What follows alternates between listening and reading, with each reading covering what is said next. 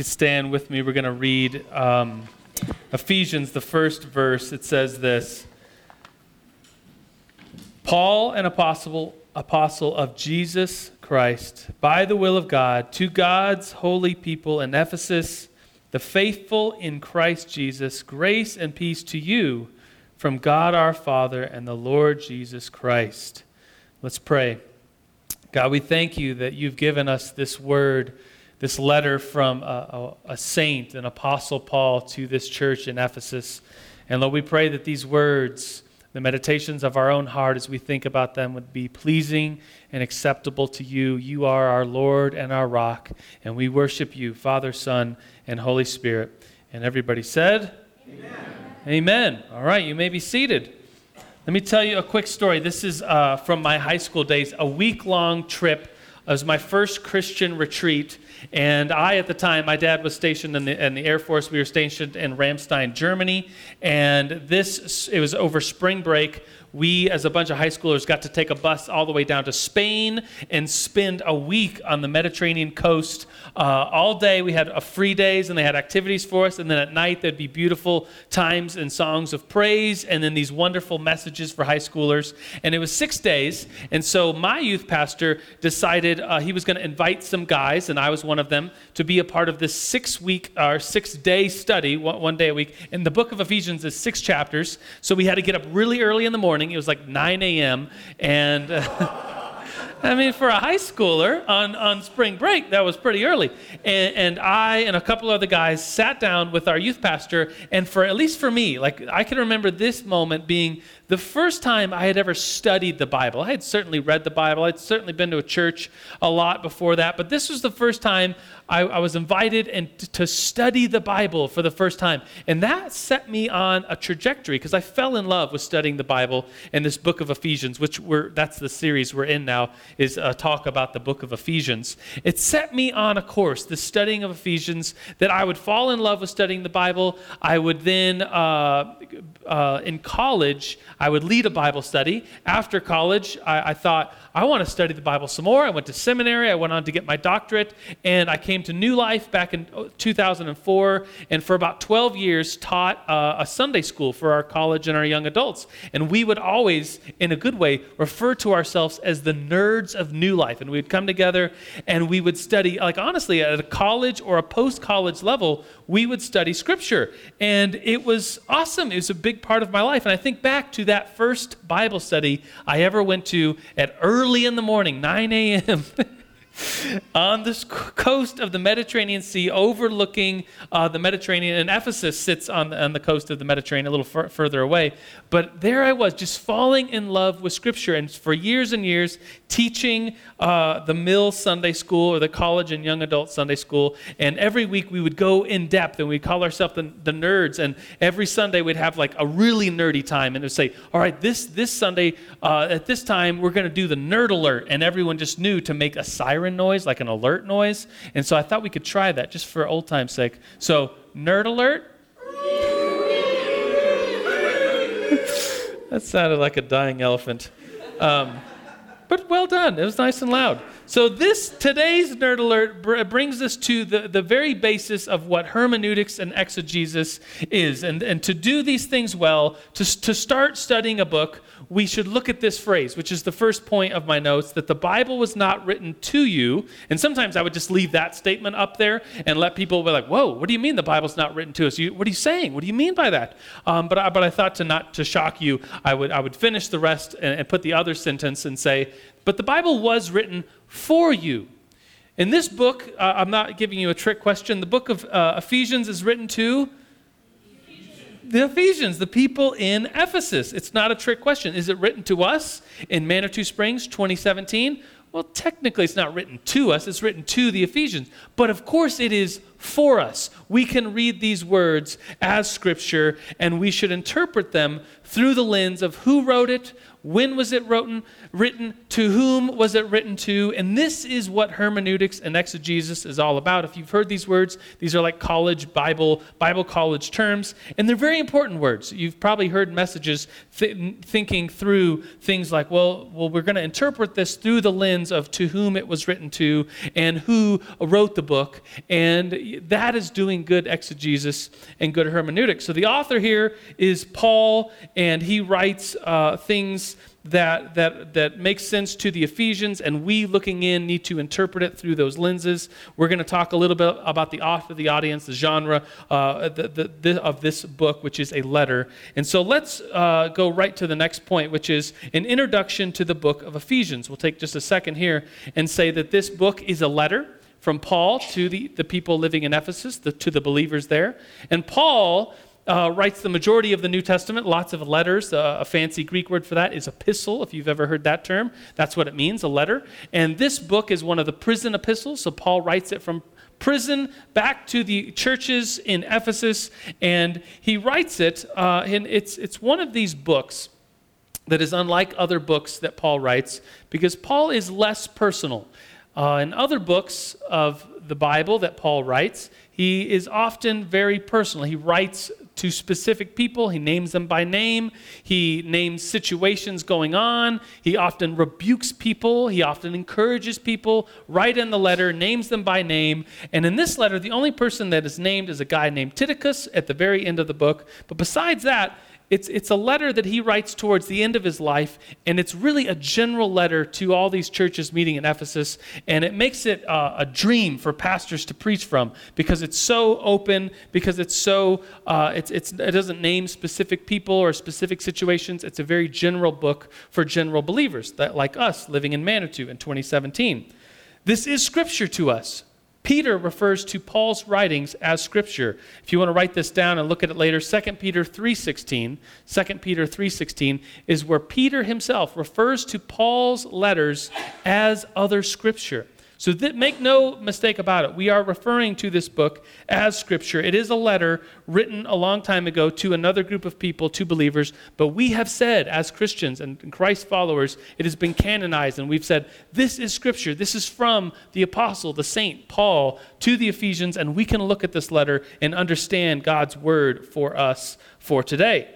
So we are going to look at specifically Ephesians 4, 5, and 6 in the course of this series that we'll be doing in the next couple weeks. There's very famous passages in Ephesians, like Ephesians 2:8, which says, many of you probably know it, for it is by grace that you've been saved. There's a wonderful passage in Ephesians 2. Ephesians 4:11 has the fivefold ministry. Maybe you've heard of that before. That in Christ himself, he gave some apostles, prophets, evangelists, pastors, and teachers. And we often look at that as like, these are roles within the church. And this is how we can model things after. Ephesians 5 is one of the favorite passages I've often read at weddings. It says, to husbands and wives, submit to one another out of reverence to Christ. And then it says, wives, submit to your husbands. Husbands, love your wife. And treat your wife like Christ does the church. And I always make a joke. It says, wives, all you have to do is love your husbands. Husbands, all you have to do is be just like Jesus.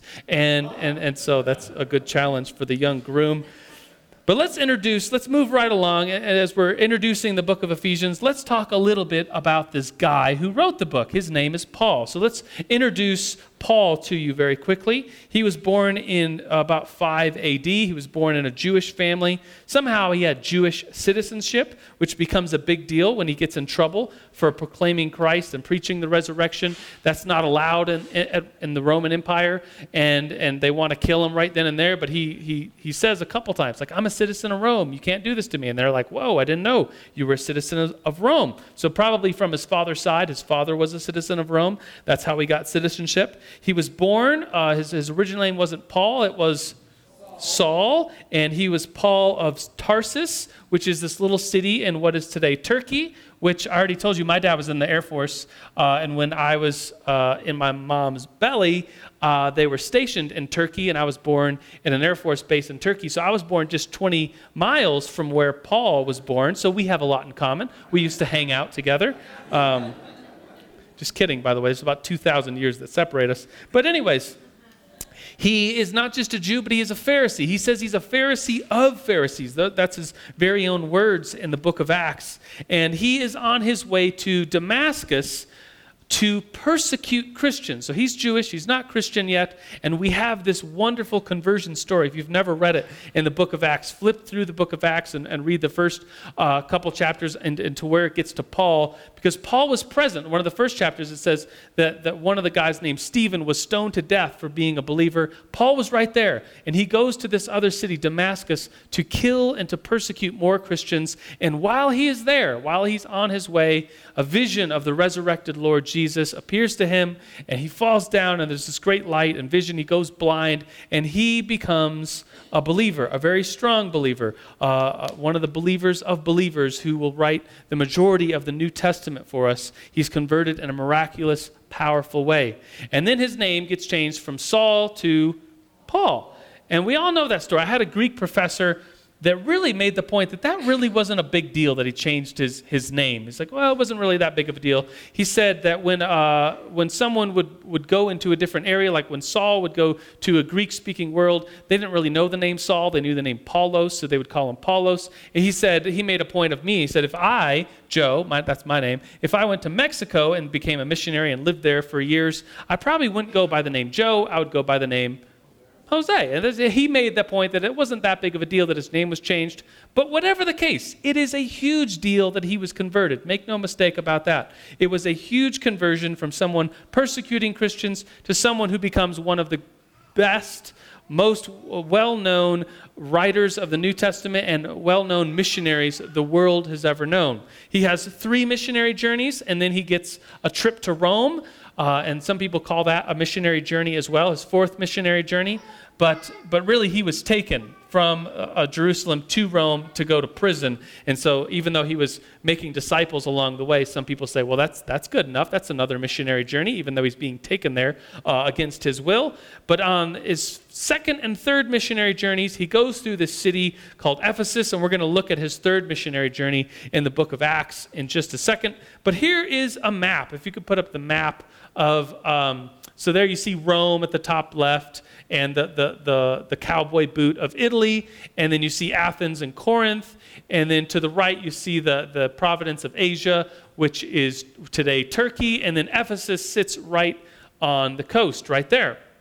In fact, let's talk a little bit about, as we introduce Ephesus, we'll look and say, this was just fascinating to me, that back in the day when Paul lived, Ephesus was a port city. It was right on the coast of the Mediterranean, and there's a river that runs pretty close there. And because of silting, 2,000 years of silting, Ephesus now sits 3 miles inland. And so that was kind of interesting to me, just geographically speaking. So the story is included in the book of Acts for us to look at when Paul goes to Ephesus. Acts chapter 19, it says this. While Apollos was at Corinth, now Paul and Apollos were missionary friends, traveling the world together and talking to people about who Jesus is. While Apollos was in Corinth, Paul took the road through the interior and arrived at Ephesus. So you can see back on the map, so there's Corinth right here. If I could point, I can't point because anyways. I need a laser pointer next time. So there's Corinth. You can see it for yourself.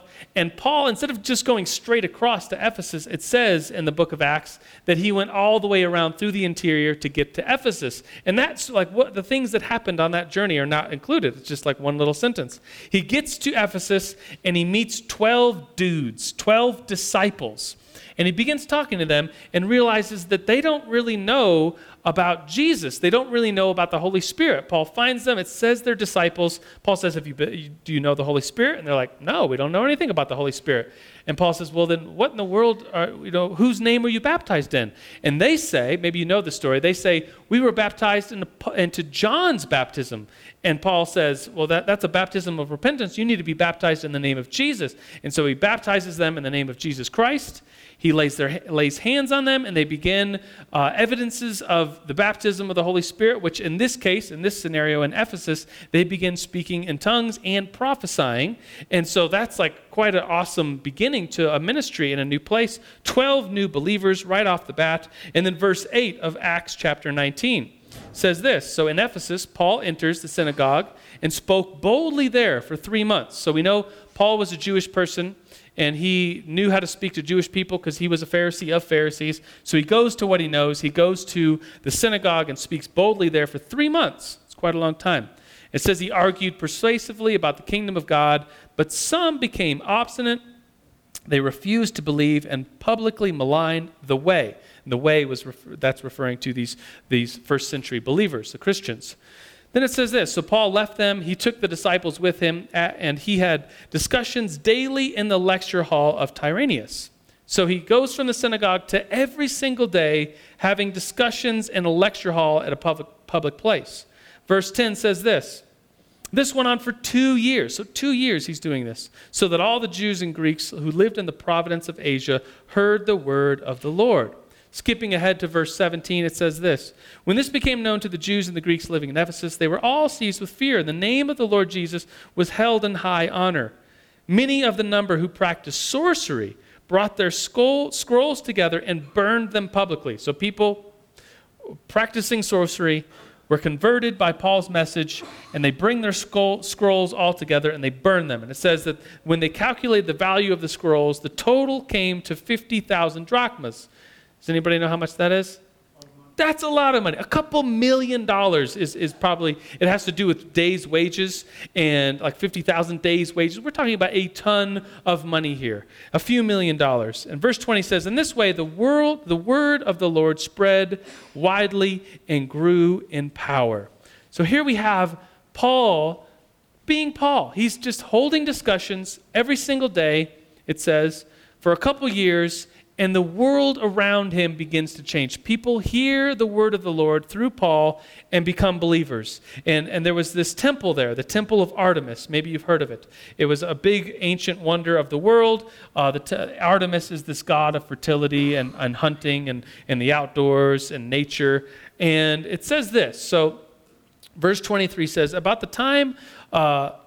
that time arose a great disturbance about the ways, the believers at that time. A silversmith named Demetrius, who had made silver shrines of Artemis, brought in a lot of business for the craftsmen there.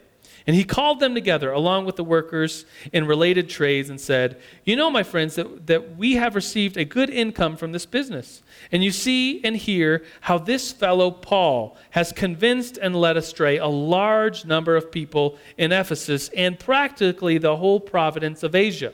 So what was Paul doing? Just once again, in a public place, he was just holding discussions every day, and the world around Paul, Ephesus and the whole, it says here, like someone speaking badly about him, like all these people are believing in what Paul is saying. And he says that God, so this is what Paul says, and it's true. He says that gods made by human hands are no gods at all. There is danger to not only to our trade that it will lose its name, but also to the temple of the great goddess Artemis will be discredited. And we know from history that temple was taken down, and guess what sits there now? A church. So we know that, and this actually becomes true, that the goddess of Artemis will be discredited, and the goddess who is worshipped through the province of Asia and the world, will be robbed of her divine majesty. That's exactly what happens. No one talks about Artemis anymore, but people today all over the world are still talking about the God Paul was speaking about, the God of the resurrection, Jesus Christ, the one who has come for us and to free us from our sins. So looking at this story, we're looking here at the book of Acts and where Paul goes to Ephesus and has this wonderful ministry. What does he do there? Because the whole city is changed. People often talk about the city of Manitou, and it's known for lots of different things. It's known for some good things. It's known for some bad things. It's known for a bunch of hippies coming here, and sometimes hippies stay. It's known for drug use. It's known for artwork. It's known for tourists. It's known for lots of bars. It's known for having a mystique of darkness, and it's known, I think a lot of people would just say they're very spiritual here. People are spiritual in Manitou. And what would it take, people often ask me, well, you know, what would it take for Manitou to not be known for some of those things and to be known for the things of God? And my response, at least looking at this passage and how Paul, how he goes to Ephesus, is that he's faithful for a long time. Faithfulness changed the city of Ephesus. That's the point here, the sermon. It's the final point. The faithfulness changed the city of Ephesus. Paul does the right things for the right reasons every day for quite a few years, And the whole world has changed, starting in Ephesus and going on to the province of Asia. And think about Paul. We know from other passages that Paul wasn't a full-time missionary. Well, he was in some senses, but then in other senses, he had a trade. So Paul worked as a tent maker. And tents back then, tents today are made of like nylon and ripstop and Gore-Tex, whatever. Tents back then, do you know what they're made of? Leather. And so Paul was a leather worker, and he would make tents that not just people would use to go camping, but people in the middle class to lower class, they would live in tents. That's what people lived in. So Paul would be making tents, I imagine, all day, every day. And then at night, he would be preaching.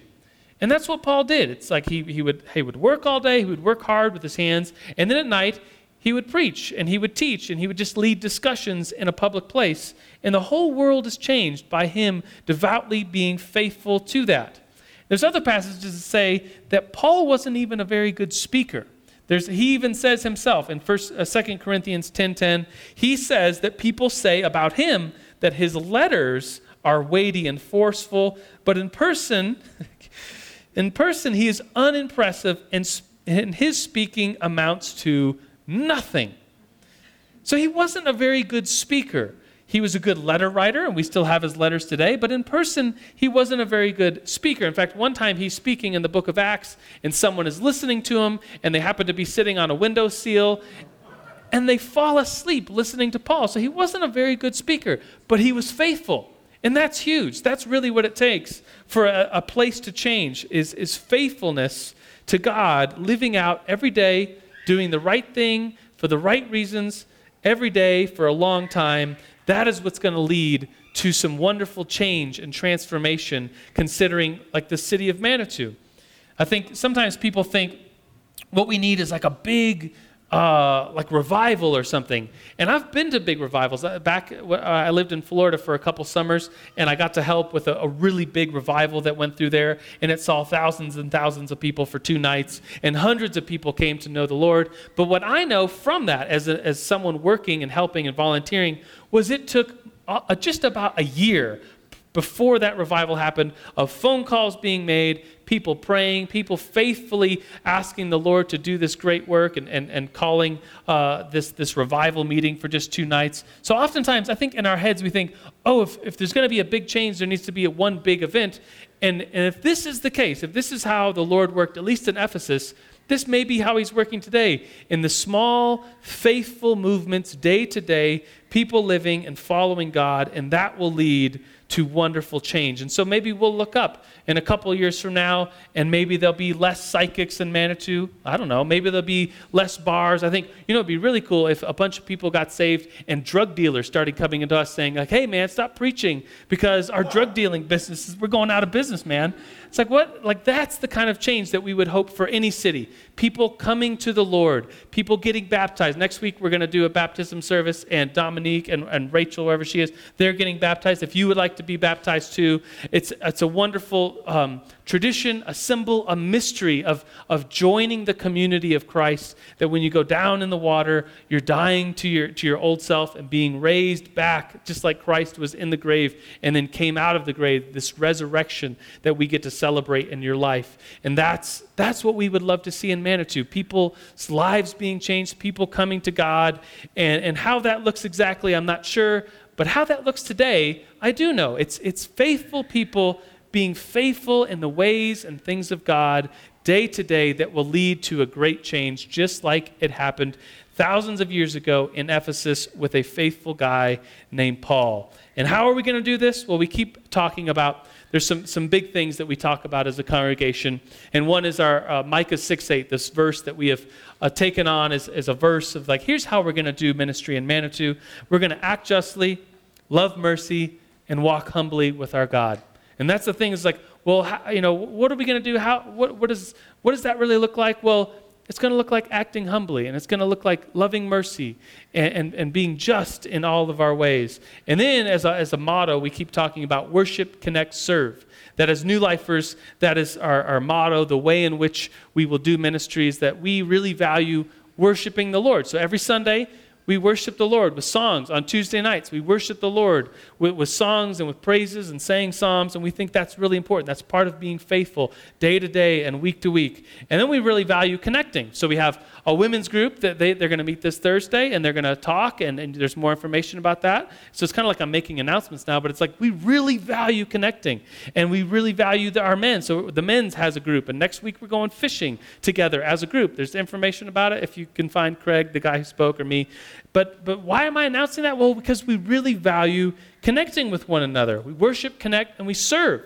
So yesterday, there was just a few of us because the weather was so bad, but we came out to an El Paso County I guess it's just a group of people that wanted to clean Manitou. So we went up and down the creek cleaning Manitou Creek. We just serve the city. It's a small gesture to get out and to serve. Every Wednesday, we serve at a pantry. We feed people. They come by. We get food, and we give them fresh produce, good, healthy food, and we feed them. And it's wonderful. It's a way in which our church serves day to day. It's a way in which we will remain faithful in the land. So let me read for us a scripture as I close. It's Ephesians 1. It's verse 18. And it says this. It's Paul telling us to be faithful, that our eyes might be open. It says this. Ephesians 1:18. Paul says, I pray that the eyes of your heart may be enlightened in order that you may know the hope to which he has called you, the riches of his glorious inheritance to his holy people, and his incomparable great power for us who believe. That same power as the mighty strength he exerted when he raised Christ from the dead. So what power? The power that raised Christ from the dead and seated him at his right hand in the heavenly realms, far above all rule and authority and power and dominion, and to every name that is invoked, not only in this present age, but also in the one to come.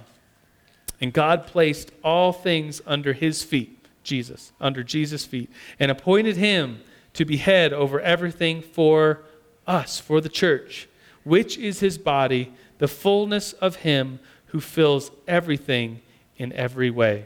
Would you bow your heads with me in prayer? God, we thank you that we are living in the power of the resurrection. That is the same power that you, the Father, rose the Son, and you, the Father, Son, and Holy Spirit, you are all one, and there's a great mystery here of how that is, the God we worship, how you are three and one. But the same power that raised Christ from the dead also is living in us, that we might have the resurrection power to overcome sin, to walk with God, to be faithful stewards of the goodness and truth that you have put inside of us, that we, through faithfulness and just doing good things and right things every day for the right reason for a long time, we might see some of these wonderful, beautiful stories of people coming to you and lives being changed and even a city being transformed because of you, Lord, and your faithfulness inside of us. So, Lord, we praise you and we thank you that you are good and you are awesome and you are our God. And we praise you, and it's in your name, Father, Son, and Holy Spirit, that we pray. Amen. Amen. Would you stand up with me? We're going to say together a prayer that we do each week. It's a prayer of confession that we come before the Lord asking him for mercy, and he is faithful to give us mercy. So let's say this prayer together. Most merciful God, we confess that we have sinned against you in thought, word, and deed, by what we have done and what we have left undone. We have not loved you with our whole heart. We have not loved our neighbors as ourselves. We are truly sorry and humbly repent. For the sake of your Son, Jesus Christ, have mercy on us and forgive us, that we might delight in your will and walk in your ways to the glory of your name. Amen.